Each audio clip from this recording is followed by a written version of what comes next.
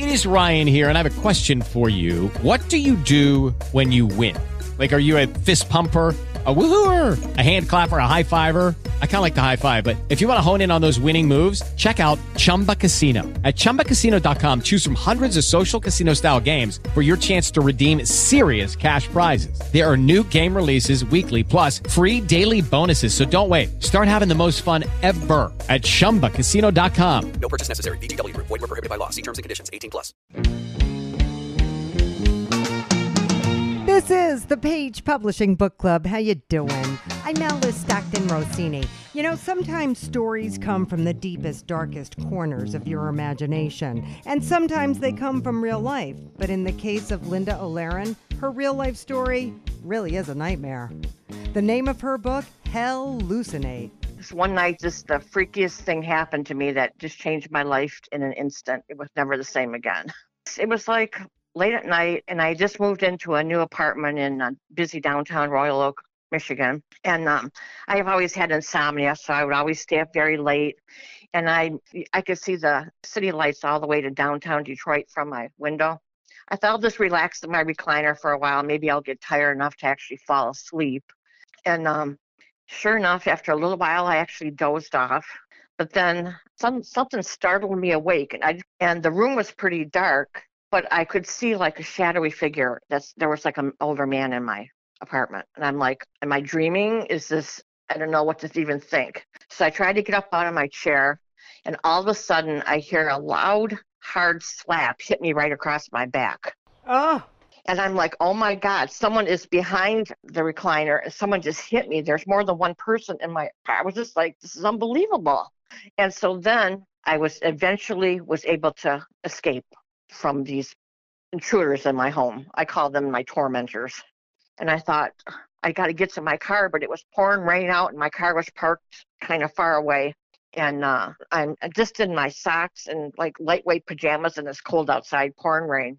I make it to the car, and my hands are just shaking so bad I could barely even start the car. And I start driving, and I could tell somebody was following me. There was two cars, one kind of next to me and one behind me.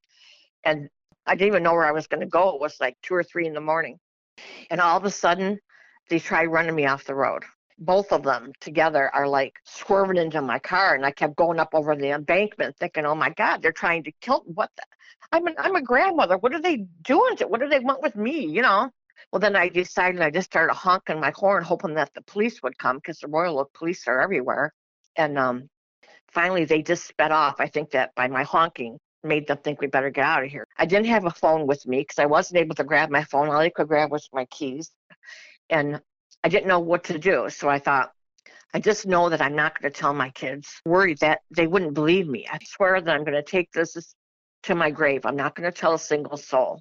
But that's not what happened. So I told my youngest daughter first.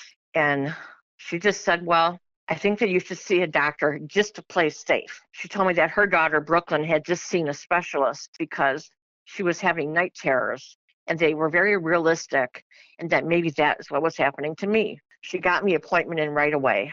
He put me through a barrage of tests, and he diagnosed me with a sleep disorder called hypnagogic hallucinations. And because I've had insomnia for so many years of my life, he said that they create strong auditory, tactile, and visual images in the mind that cause extreme fear and the sensation of impending threat or danger. And he said that it can be very hard to distinguish a hallucination from reality, and that they usually occur in someone who's been severely sleep deprived for a long period of time. He said once that window in the brain opens, it's very hard to close, and I could have them for the rest of my life. And sure enough, they did. And I started having them probably at least 3 times a week. And the more I'd have them, the less I would be able to sleep, because I'd be so afraid of what was going to happen to me. And I was in a horror show like every night. It could be a demon or a alien or just some ridiculous, some kind of an animal-like thing. Or they'd have giant insects, like these huge bugs drop on me from the ceiling. And I could actually feel their hands like clawing at me and grabbing me, and horrifying. Do you finally come to terms with it? Yes. My daughter, for 9 months straight, would come to my rescue about 3 times a week at least and have to pick me up because she made me promise not to drive like that anymore because I could have killed somebody driving because you're kind of like in a confused, terrorized state and you're not really kind of in a semi-sleep almost. Is there a medication you can take? Is there some way out of this? No. My fear was so high that nothing helped. Nothing. I finally realized they're going to happen. I got to accept the fact that they're going to happen. So I found different ways. Like I would like feel it like coming on and I would like fight it off. I would sit like at my desk and fight it off for like sometimes 6 hours straight, like until morning came. And then I got to where I would like try and sleep during the daytime because they always happened at night. And if anyone's a survivor of anything like this or anything terrifying, I'll just give them a free copy of my book. I'll get a PDF. If I can help anybody in any way, I will. Man, Linda, hallucinate is right. I cannot believe you have to live like this. Thank you for sharing. Not a whole lot has been written about post-op transgender or pre-op transgender or understanding transgender at all for that matter, but C.D. Ellen kept a journal throughout her transformation and shares her story in her book, Through My Tears. I write a lot about how the procedure is, what I went through, the abuse I sustained, dealing everything from being a child to young adult, losing employment, gaining employment, things that I experienced by going through the procedure, the medication usage, the downs, the highs, the lows, those types of things. The procedure was done in the year of 2001. And prior to that, of course, there was the hormone therapy, the therapy with the therapist, those types of things. It was, at that point, it was a very, very time-consuming process. The therapist had to believe that you were comfortable in your own body, knowing what you were going to do, and all the different things that would happen to you moving forward if you could handle those types of things. And so it was a situation to where acceptance had to be a big thing with people. If they could accept you, if you could accept, the negativity, if you could accept the ability to move forward with it and not continuously to be depressed and still stay gainfully employed. And you always knew that you were a female? I talk about how I felt, how I never wanted to play with the Tonka trucks, have Matchbox, Hot Wheels, things like that. I wanted to play with the Barbie dolls, the paper dolls, try high heels on, stockings, play in makeup, things like that, and how I would get in trouble when I got caught by parents would catch me doing those things, the punishments I would receive. And Father was a big person with the structure. He wanted you to be a boy, and that's what he wanted you to be. And he was going to whip you or knock it out of you or something until the point that it just got to the point that you age out and you move out and you go to college and, then he doesn't have control anymore. So how old were you when you went through this? I was in my middle to late 20s when I started doing the hormone therapy and the therapist and, trying to find that right therapist that could help me to get your right credentials to have a surgeon that would actually perform the procedures. Is it any easier now? I think it's a little easier now. Back when I did it was when a group of us that knew we were going to do things like that, we would meet with someone who was a medical assistant or a nurse or something that would actually get hormones in a vial, and we would pay that person, $150, $200, meet at a certain motel, and we would buy a needle from her that was already pre-filled by her, and you'd lay on the bed, she'd wipe your hip down, inject your injection, and you'd be good for 3 weeks. You'd either reschedule with her again, or you'd find you an endocrinologist, which I was lucky to find an endocrinologist that would finally do it in his office and believe I was really going to go through the procedure. And that starts the process of the breast tissue growing and things like that. And so technically, I went through the black market stage back, several years ago in the late 90s. Now it seems like it can just be done in the office, and it's more acceptable these days. Were you able to keep your job? No, I was fired many, many times when they started seeing the usages of eyeliner, the breasts starting to grow. They thought they had a boy actually working for them, and then they saw the femininity coming out, and it just gets to the point that one day you say, you know what, this is me, this is who I am, and this is what I am, I'm going to do this. And this is way before it was very popular right now, like it is now. And so there was lots of job changes, lots of terminations. You'd be called into HR and say, well, this took place or that took place, and for those reasons, we're going to let you go. Or, it was always some reason they would find to let you go. Or someone said that they wasn't comfortable working around you or things like that, and then they would let you go. They would terminate your employment. Many times I would leave in tears thinking, what did I do wrong? I didn't do anything wrong. And it's because of who I was and how they, how they saw me at that time. Did your life even out? Yes, everything plateaued, evened out. I'm a business owner. I own a trucking company. I have several trucks on the road. And at evening time, try to put the pen to the paper or the fingers to the keyboard and talk more about, how I've become so successful in doing what I'm doing. And, I'm very happy now. And my relationships now are basically like an everyday relationship like a genetic woman would have. But I'm always very transparent in the very beginning when I meet a guy, I let them know exactly what's going on. But I just live my life fully as a woman and that's it. And that's people know me as my name and that's what we do. Do you talk to groups or children or? I have. In fact, I was just in the middle of a conversation with one of my vendors. His daughter is attempting to go through something like this, and he was very unaware that I have gone through it. And he was sharing some issues with me that she's having. And I looked at him just a few moments ago and I said, you have to learn to love your child unconditionally, no matter what their decisions are. And then we just started talking. I actually showed him a copy of my current book that's out through my tears. And he was like, oh, I didn't know. I said, well, it's not like I go around advertising every day that, hi, this is me. This is what I've gone through. How do you feel about younger children? Is there an age where it is or isn't appropriate? Well, I'm not going to say that that's not appropriate. What I'm going to say is this. I think that at a younger age, a parent should really pay attention to what's going on. Try to educate themselves so they can educate the child. And love their child even more, embrace them even more, and try to understand them. And maybe it's something that a child and a parent can do therapy together to understand together. I don't think you should just totally close the child out. Well, best of luck to you, C.D. Allen, and I'm sure there's a lot of people who are going to be grateful you wrote this book. April Oliver Glenn was a flight attendant before she started working on her book When Oceans Collide, about two star-crossed lovers on opposite sides of the world and how the universe brings them together. What inspired my book is actually my mom. My mom passed with cancer. Before she passed, she would always talk about, I wish I could just have that one person in my life that just made a big difference. Like there is this one person that I believe that will really strike my heart and my mind and everything, And she said, do you understand what I'm saying? I said, no, I don't, Mom. I'm sorry.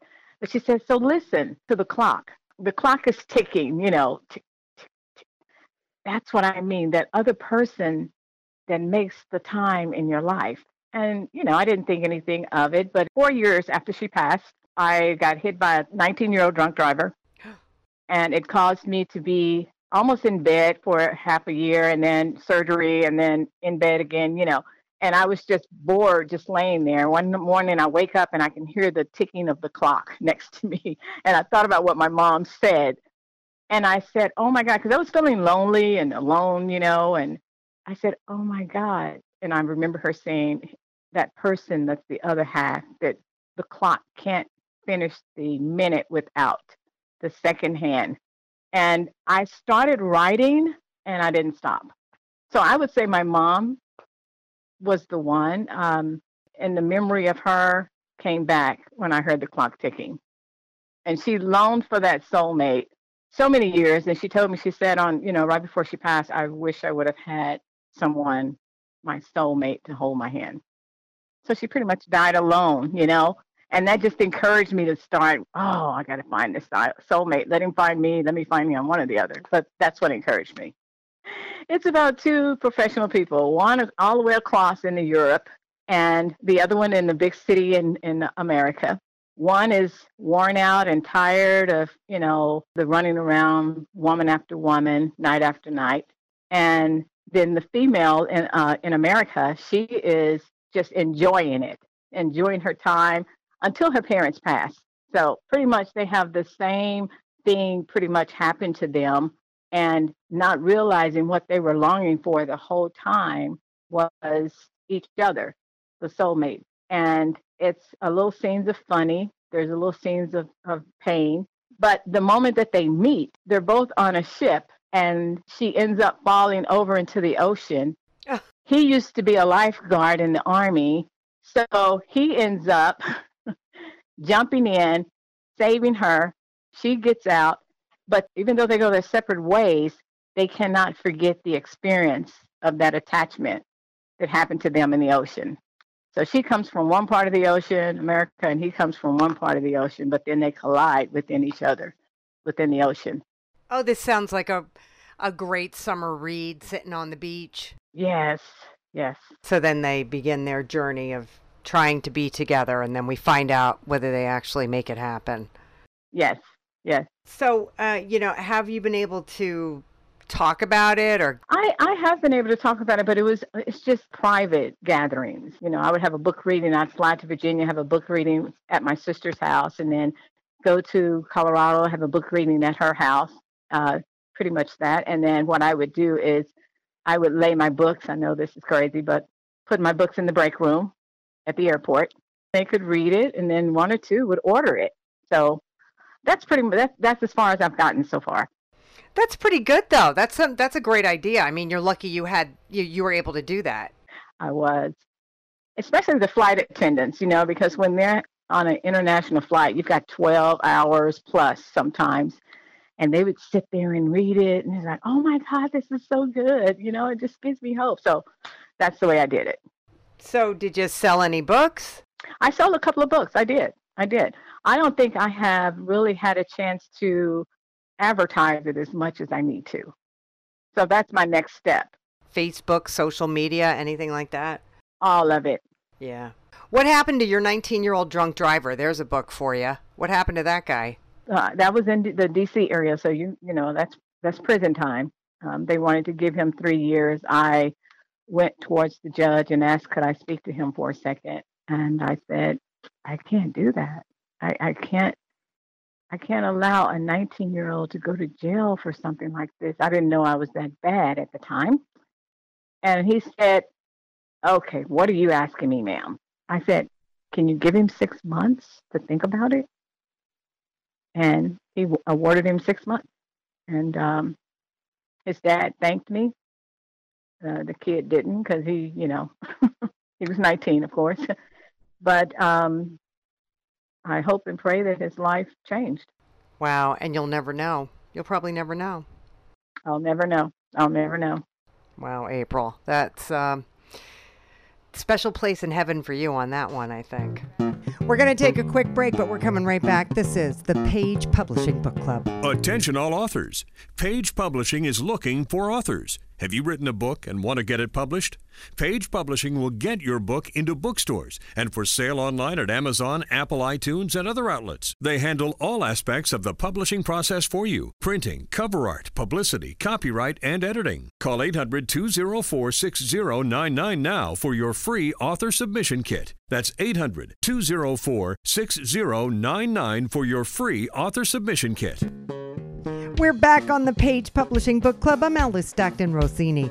Dr. Michael Soroff has written plenty about psychology, but this is the first time he's written about his insights into some of life's conflicting messages. It's entitled Life's Dueling Dualities, A Grandfather's Legacy of Wisdom. What I've tried to do is distill my experiences as a psychiatrist, as a parent, as a grandparent, as a brother, as a member of a family, as a would-be golfer, as I try to be comedian.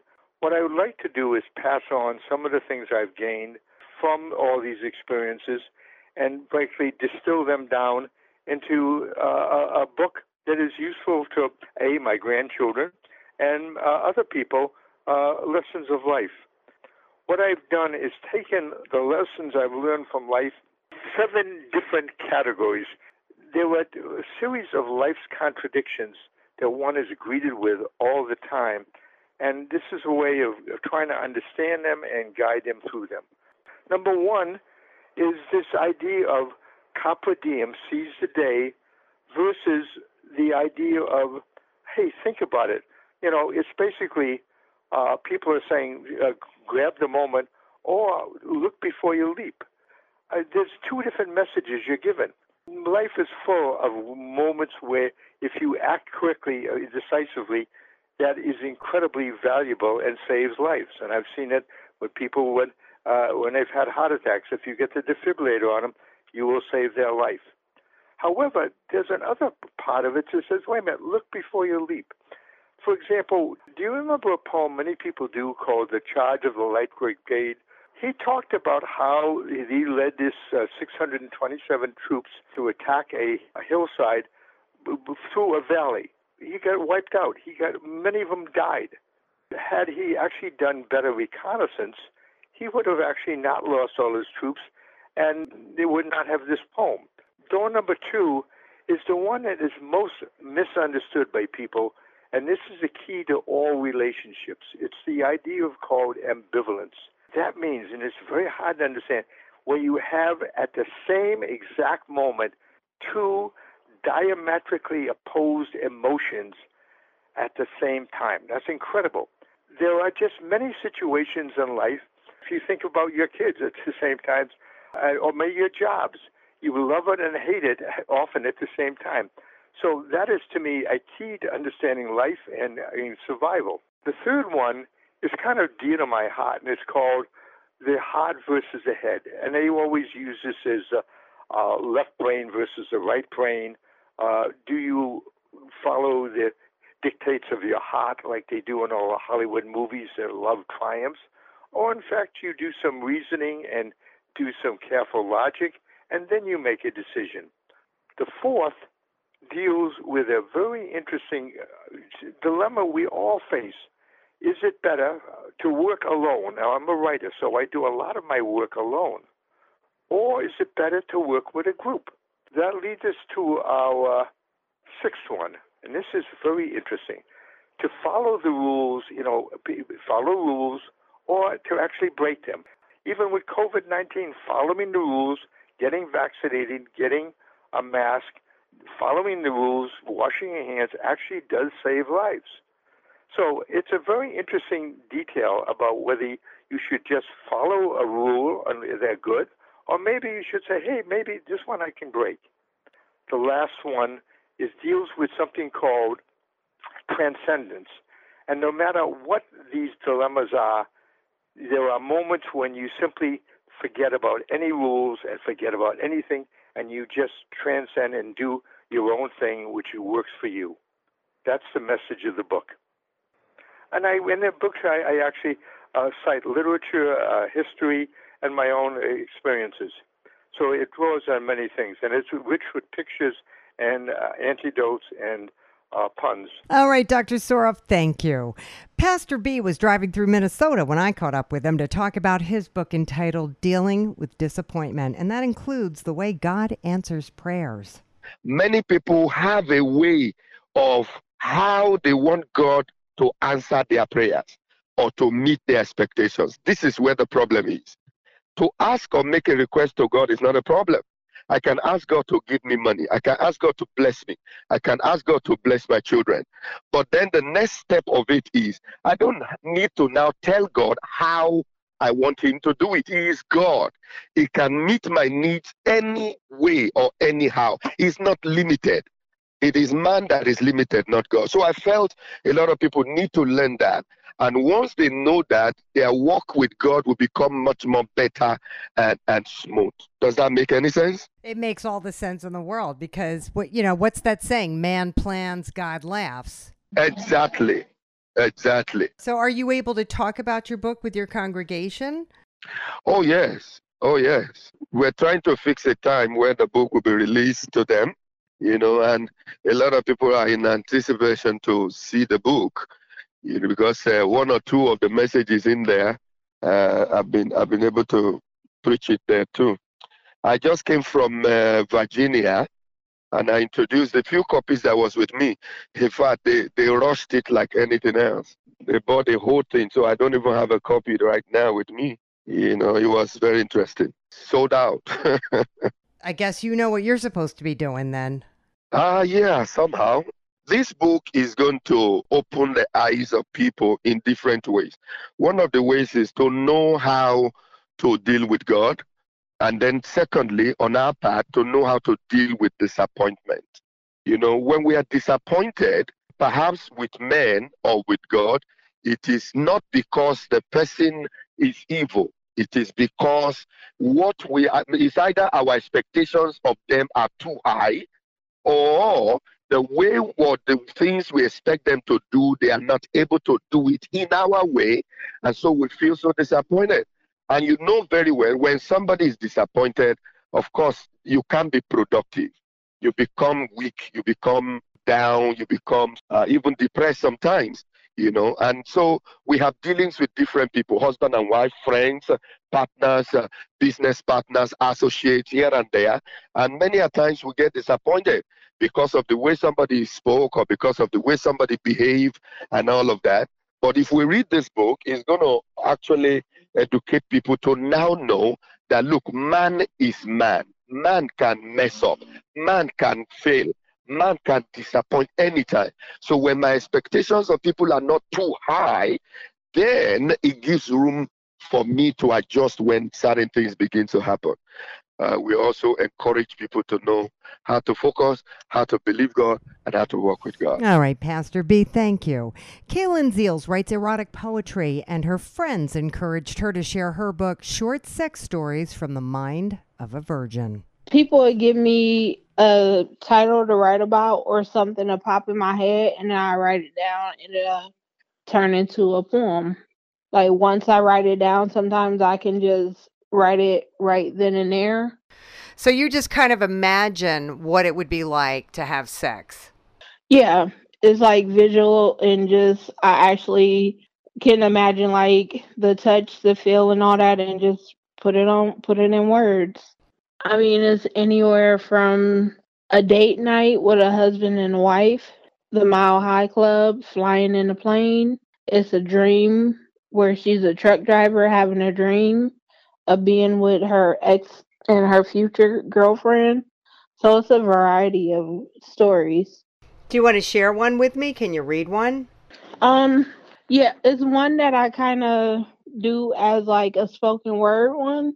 It's called Forbidden. You keep a smile on your face as you enter my place. But understand this, you can't command me. I'm very demanding because I'm not a chick.